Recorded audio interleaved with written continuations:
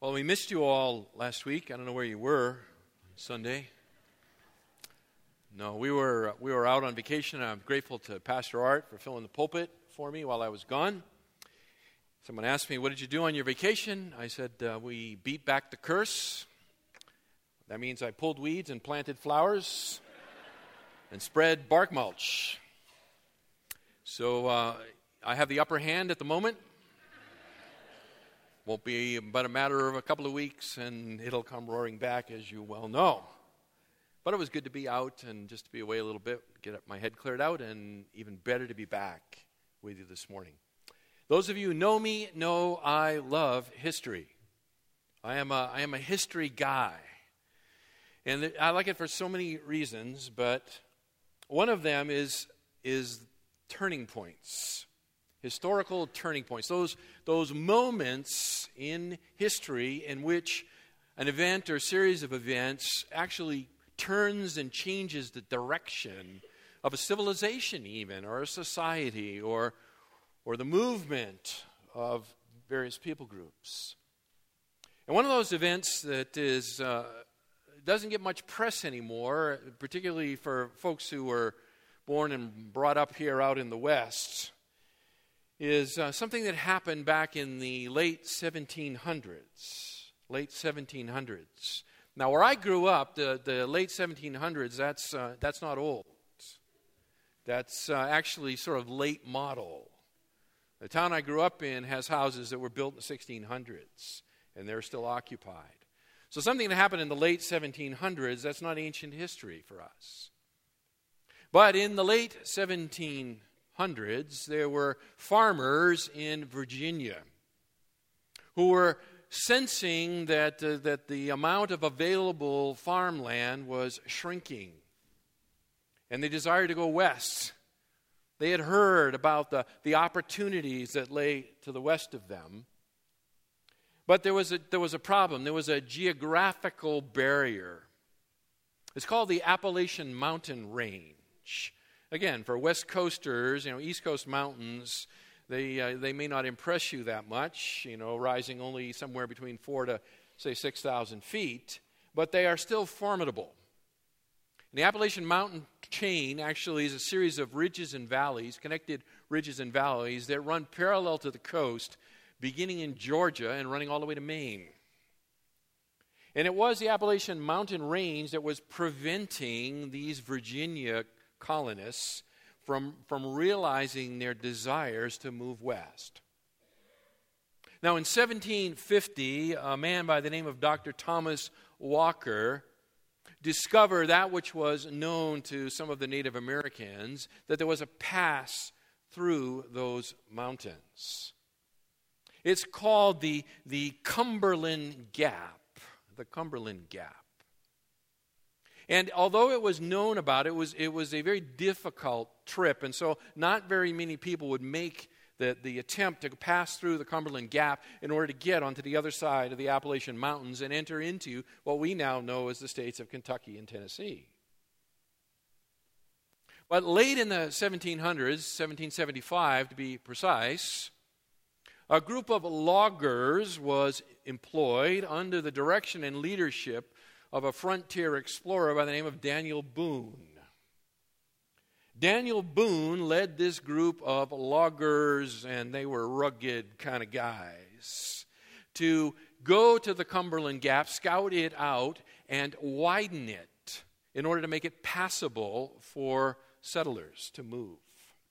And so that's exactly what they did.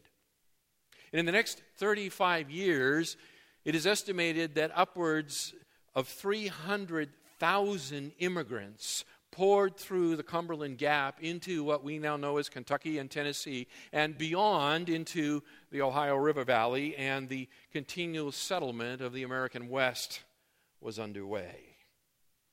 The Cumberland Gap. You can go there, by the way, and it's kind of a cool place to visit for vacation. Open your Bibles up to Matthew chapter 10.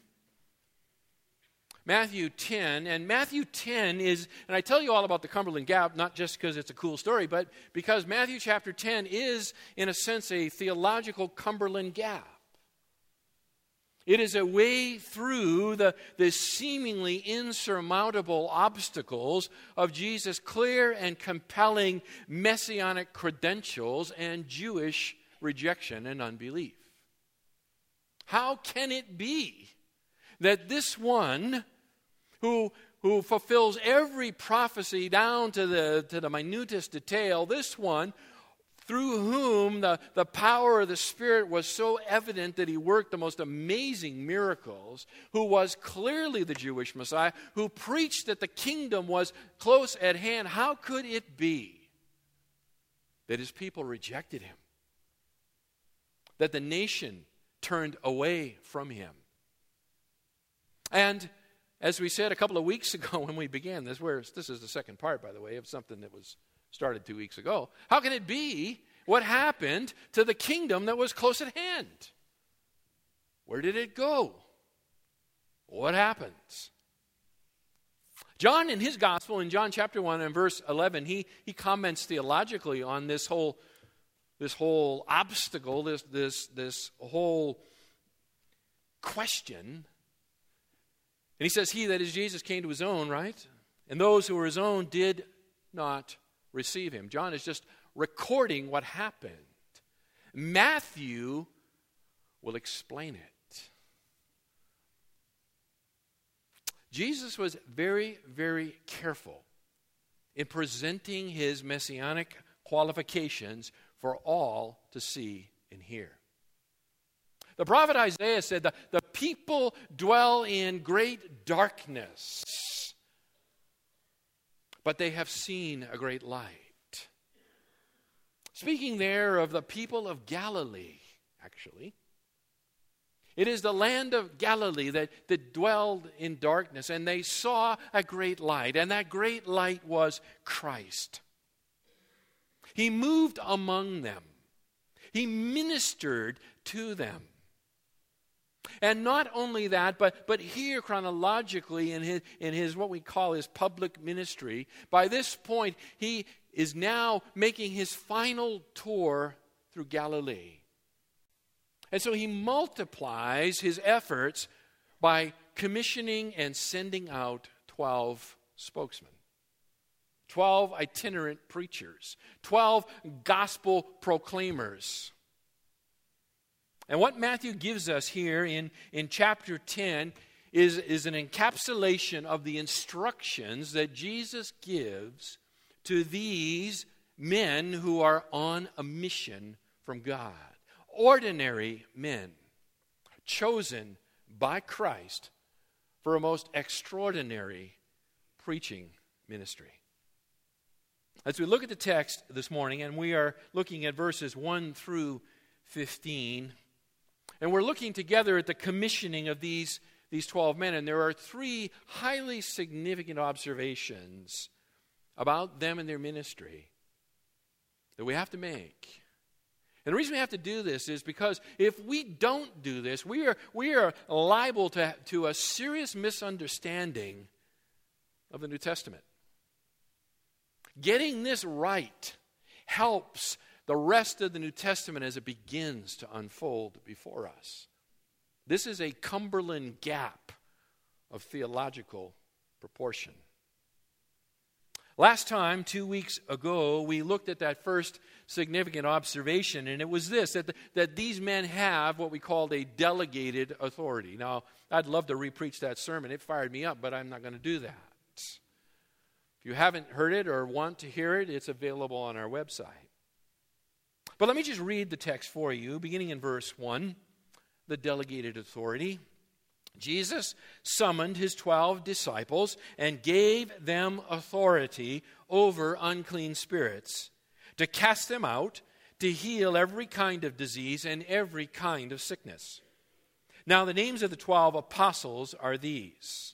The first, Simon, who is called Peter, and Andrew his brother, and James the son of Zebedee, and John his brother, Philip and Bartholomew, Thomas and Matthew the tax collector, James the son of Alphaeus and Thaddeus, Simon the zealot, and Judas Iscariot, the one who betrayed him. Matthew lists them for us in pairs.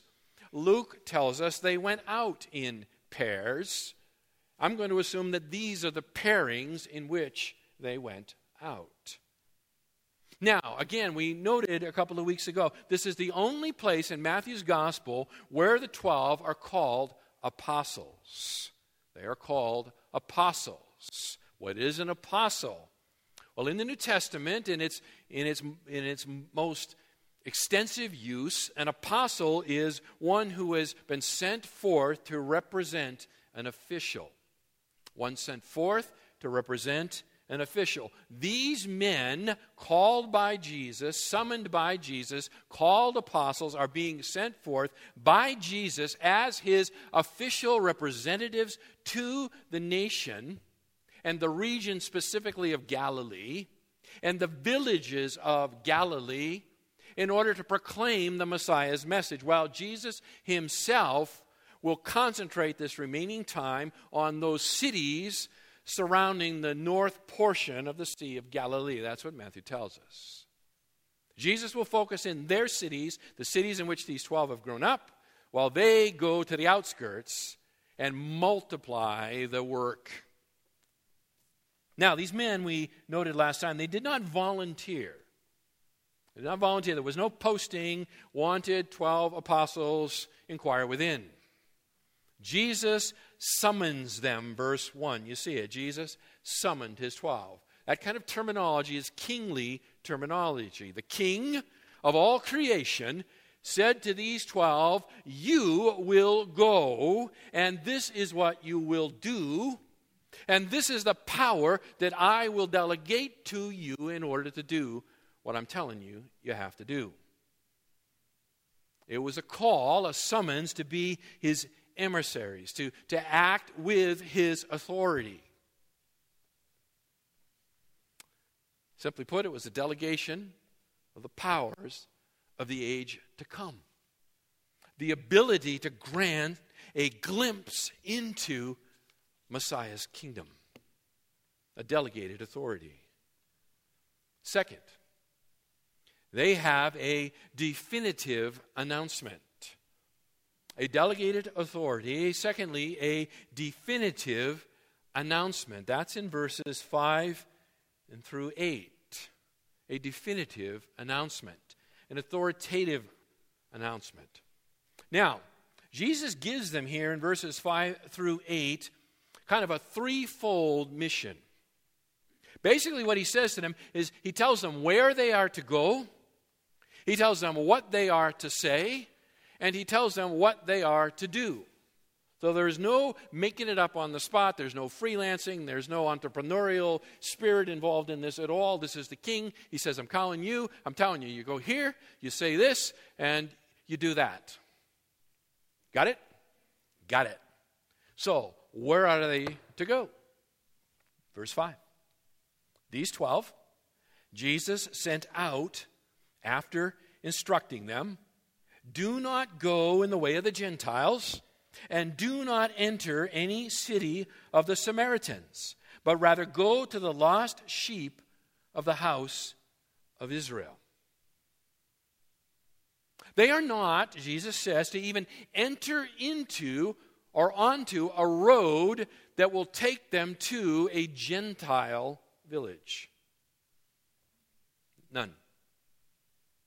Nor are they to go to any city or village in which the Samaritans reside. Now, the Samaritans, just to remind you, were those exiles from the Assyrian captivity that were left in the land, the poorest of the land, and they mixed with the pagans that were brought into the land, and they formed a syncretistic religion. It was not Judaism, but it was not entire paganism. It was this sort of blend, and they were a very despised people by the Jews of their day.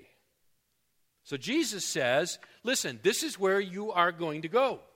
You are not to go where you'll find any Gentiles, nor are you to go where there will be any Samaritans.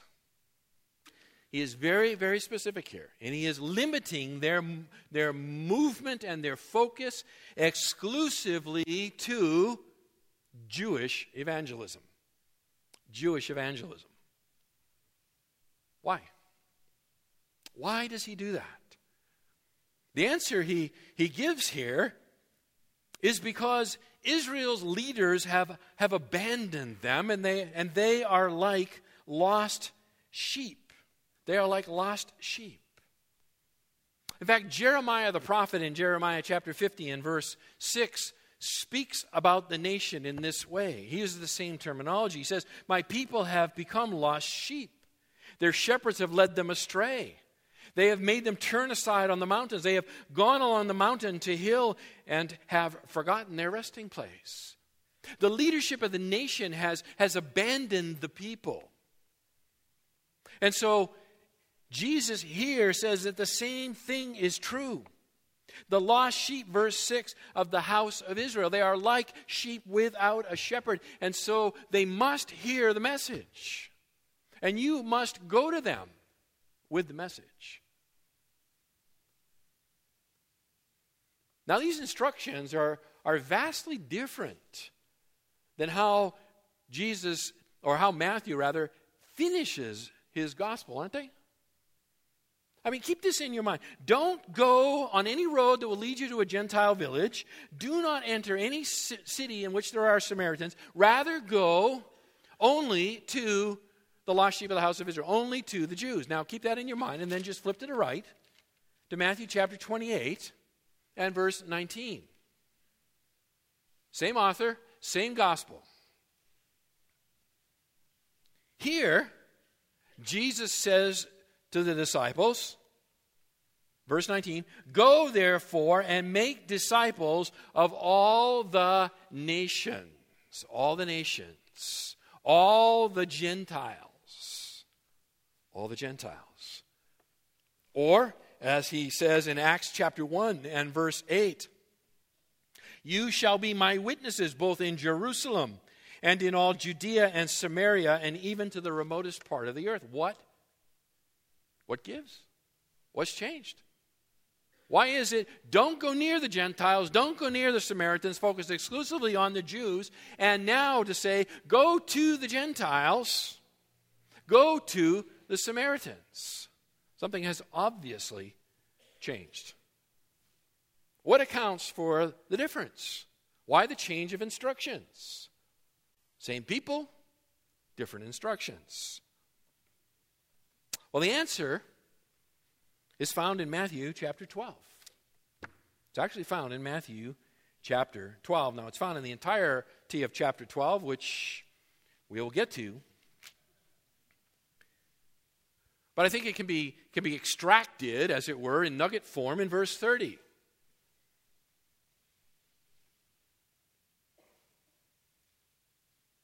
"He who is not with me is against me, and he who does not gather with me scatters." It became self-evident that the lost sheep of the house of Israel had no desire for the shepherd. That they were not with him. And by not being with him, they were in fact what? Against him. Against him. And it is that reality that explains the change of marching orders by the end of the gospel. So he tells them where they're to go. Verse 7, chapter 10, he tells them what they're to say. "And as you go, preach, proclaim," not once, like all the time, everywhere you go. "Preach and proclaim, saying, the kingdom of heaven is at hand." The kingdom of heaven is at hand. Now that ought to be a familiar phrase to you, because that's exactly the message of John the Baptist as recorded in chapter 3 and verse 2. Furthermore, it's exactly the message that Jesus began when he started his great Galilean preaching ministry, recorded in Matthew chapter 4 and verse 17. It is the same message. The kingdom of heaven is at hand. The kingdom long promised in the prophets has now drawn near. It is only waiting upon Israel's repentance in order to enter in. It is right there, the door, as it were, is standing open before them. And by the way, this opportunity will only remain for a short time. It will only remain for a very short time. Therefore, they are to keep moving. They are to keep moving. As you go, you see it in verse 7? So the idea is not to go, settle down, build a house, start worship services. This is an itinerant, moving ministry. You are to be moving from city to city, village to village. And as you are moving, you are to continue to proclaim to them that the kingdom of heaven is at hand. And by the way, the opportunity is very, very short-lived. Very short-lived.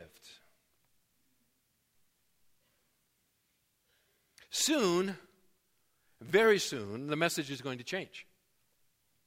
The proclamation of the nearness of the kingdom is going to be withdrawn. And actually, what will happen, and you can see it in chapter 13, what will happen is the proclamation will no longer be that the kingdom of heaven is at hand. In fact, what will begin to happen is the use of parables. Parables. They are introduced now, essentially, for the first time. What are parables? Parables are designed to reveal and conceal at the same time. They're to reveal truth to those who understand, and they are to conceal truth from those who are blind. The use of parables. And you can see it in looking over beginning in verse 31. I'll just point these things out to you quickly here, but the use of the parables, verse 31, you'll see this expression, the kingdom of heaven is like. You see it again in verse 33, the kingdom of heaven is like. Verse 44, the kingdom of heaven is like. Verse 45, the kingdom of heaven is like. Verse 47, the kingdom of heaven is like. So these are illustrations, stories that are designed to reveal and conceal something about the kingdom of heaven. But what I want you to see for now is the change in the message. No longer is it at hand, it is now like something. Furthermore, Jesus' message will begin to become more private as it relates to his disciples, and it will be at this time that he will begin to introduce the reality that he is going to die and be raised again. You see it in chapter 16 and verse 21. From that time, Jesus began to show his disciples that he must go to Jerusalem, suffer many things from the elders and chief priests and scribes, and be killed and be raised up on the third day. This was not a message that Jesus taught to his disciples in the early years of their time together. This was a message that now began to occur after chapter 12. After the lost sheep of the house of Israel made it clear they had no interest in the Messianic shepherd. It's a change. And I told you, you need to be aware of these changes because this has a dramatic impact on how we begin to understand the New Testament as it rolls out. So, where they're to go, what they're to say, verse 8, chapter 10, what they are to do. They're to preach that the kingdom of heaven is at hand. They are to heal the sick, raise the dead, cleanse the lepers, cast out demons. Freely you have received, freely give. Jesus has given them an authority to do kingdom miracles. These are not sleight of hands. These are not just a few sort of, wow, that's kind of an amazing, I don't know how you did that. These are an inbreaking of the future kingdom to come. It is as if the door of heaven cracked open, and through that crack pours the power of the age to come. Now, they're given here, Jesus gives it in verse 8 in what we call present imperatives. That means they're commands given in the present tense, meaning they're ongoing commands. That means everywhere they are to go, they are to preach the message, and they are to do these things. They are to heal, they are to raise the dead, they are to cleanse the lepers, they are to cast out demons. What they are to do is they are to demonstrate the reality of the kingdom age.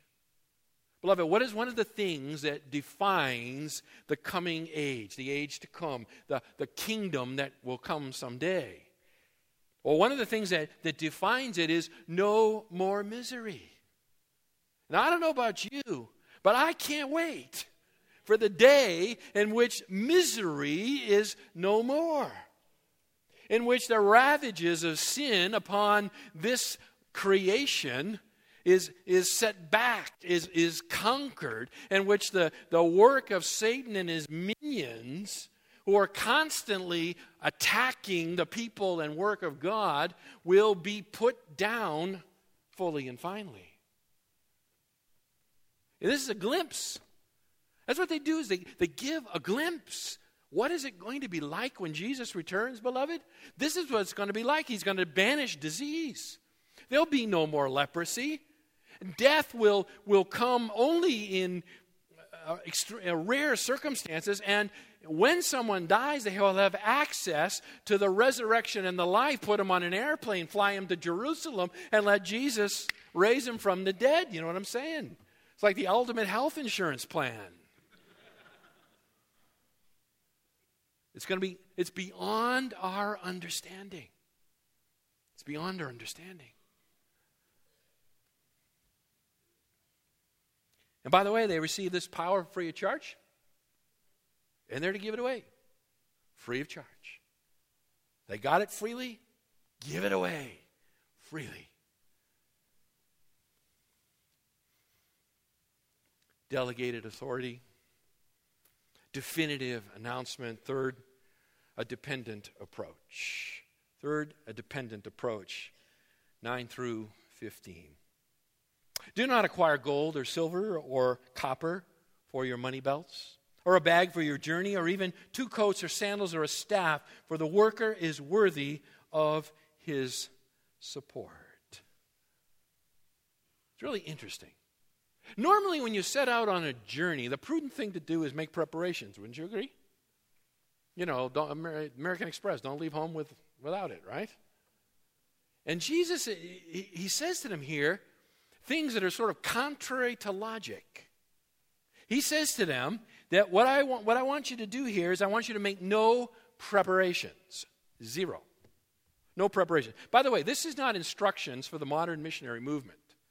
Okay, you guys are off the hook.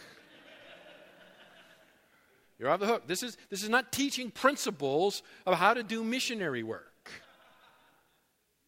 There is something very unique happening here, something that is very circumstantial and time-bound. And we know that, by the way, because later on, after the Passion Week, or during the Passion Week, Jesus speaks to the 12 again, and he says, I'm sending you out. And by the way, he gives them instructions there in Luke chapter 22, verse 36, that completely contradict what he says to them here. Here he says, don't make any preparations. There he says, make preparations.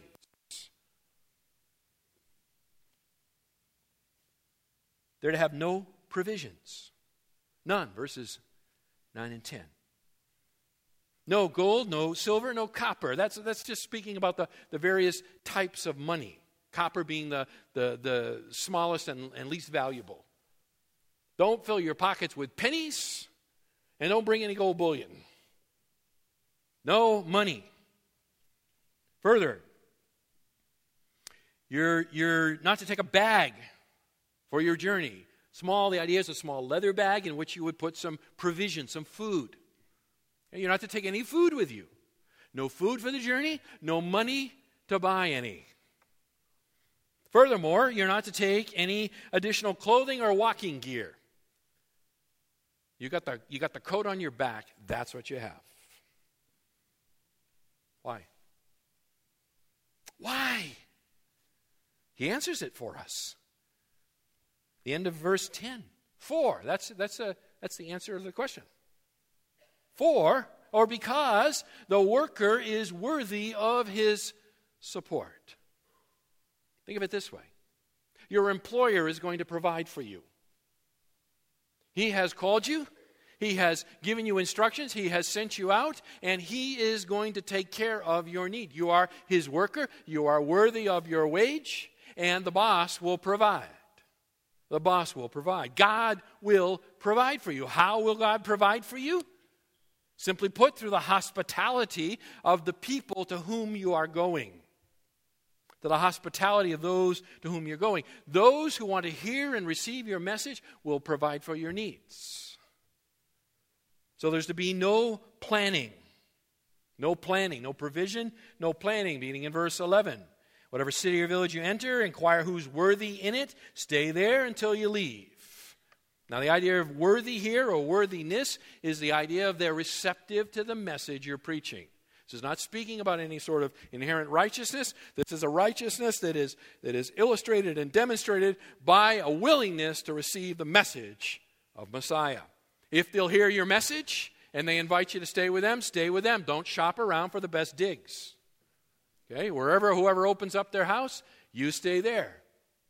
And when you enter the house, verse 12, give it your greeting. Give it your greeting. And if the house is worthy, and the idea here is not the physical structure, it's the household. If the household is worthy, that is receptive to the message, then give it your blessing of peace. But if you find out later they don't really want to hear your message, then it says here, verse 13, take back your blessing of peace. It's not like you retract it. The basic idea is you move on. So if this is a house that is occupied, a household of people who want to hear the Messiah's message, stay with them, and your very presence with them will be a blessing to them. If you find out that once you're there, they say, oh yeah, of course, come in. But then when you begin to speak to them about the nearness of the kingdom and they say that's ridiculous, then you just leave. You leave. You withdraw your blessing. D.A. Carson has a good thing to say about all of this. He says, and I quote, the 12 were emissaries of Jesus. Those who received them received him. Jesus says that, by the way, in verse 40 of this chapter. Their greeting was of real value because of their relationship to him. Loss of their greeting was loss of their presence, and therefore loss of Jesus. That's a really interesting thing. You think about that. Invite them in, and as long as they're there, through them, Messiah is close at hand and his kingdom. But if you won't listen, if you're not interested in what they have to say, when they leave, the kingdom is going to draw away from you. It's close in the message. And when you reject the message, it's no longer close. It's no longer close. In fact, what he says, verse 14, whoever does not receive you nor heed your words, as you go out of that house or city, shake the dust off your feet. Shake the dust off your feet. Now that was an ancient Jewish practice, and it originated by traveling Jews who went through Gentile lands, which they believed were polluted and defiled by paganism and pagan idols. And so when they would enter back into the Holy Land of Israel, before they would enter back in, they would shake the dirt of the pagans off of their clothes and feet so that they would not bring that which was defiled into the holy place. That's the idea. Jesus picks up on this custom and he applies it to Israel. You get that? He says that these lost sheep of the house of Israel, if they will not respond, you are to treat them like defiled pagans. Defiled pagans. There is no more stark contrast. We are of Abraham. We are of the chosen ones. We have the oracles of God. We have the temple. We are close to God. And Jesus says, you reject them, you reject me, you reject me, you reject the God of creation. You reject the God of creation and you're a pagan. You're a pagan. By the way, this is a very practical application of what Jesus says in Matthew chapter 7 and verse 6 about not throwing your pearls before what? Swine. He goes on here, and no provision, no planning, finally no pardon. Verse 15, no pardon. Truly I say to you, it will be more tolerable for the land of Sodom and Gomorrah in the day of judgment than for that city. Listen, beloved, here's a spiritual law for you. Opportunity increases accountability. Opportunity increases accountability. What do I mean? I mean, the more you know, the more you're responsible. To whom much is given, much is what? Required. That is, at one sense, a frightening spiritual reality. To have in your presence the very emissaries of the king, and then to turn them down.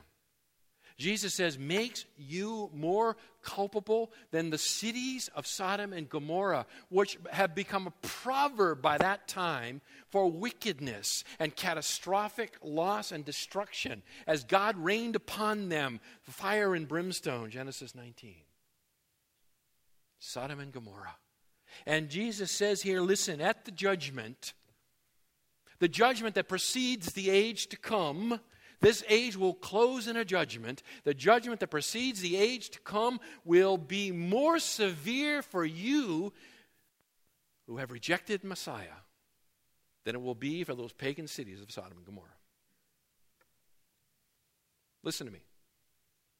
Rejecting, ignoring, putting your fingers in your ear to the Word of God is at best sinfully foolish.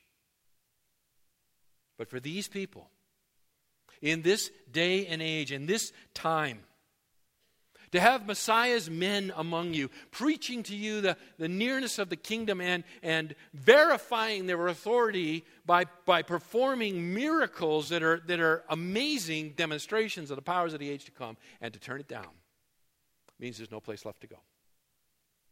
There remains nothing for you. You have committed an act of wickedness that exceeds that of Sodom and Gomorrah.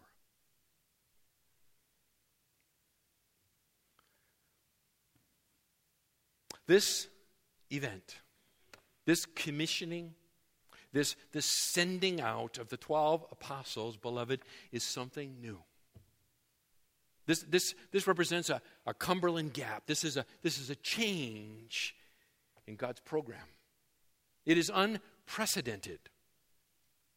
And how one responded to that set the course for their future, both in this life and in the life to come. These men had a delegated authority. They had a definitive announcement. They had a dependent approach. We don't live in that time. We are not in the presence of Messiah's men. They're not raising the dead among us. But we have something made even more sure, Peter says. We have the very Word of God. We have the full story.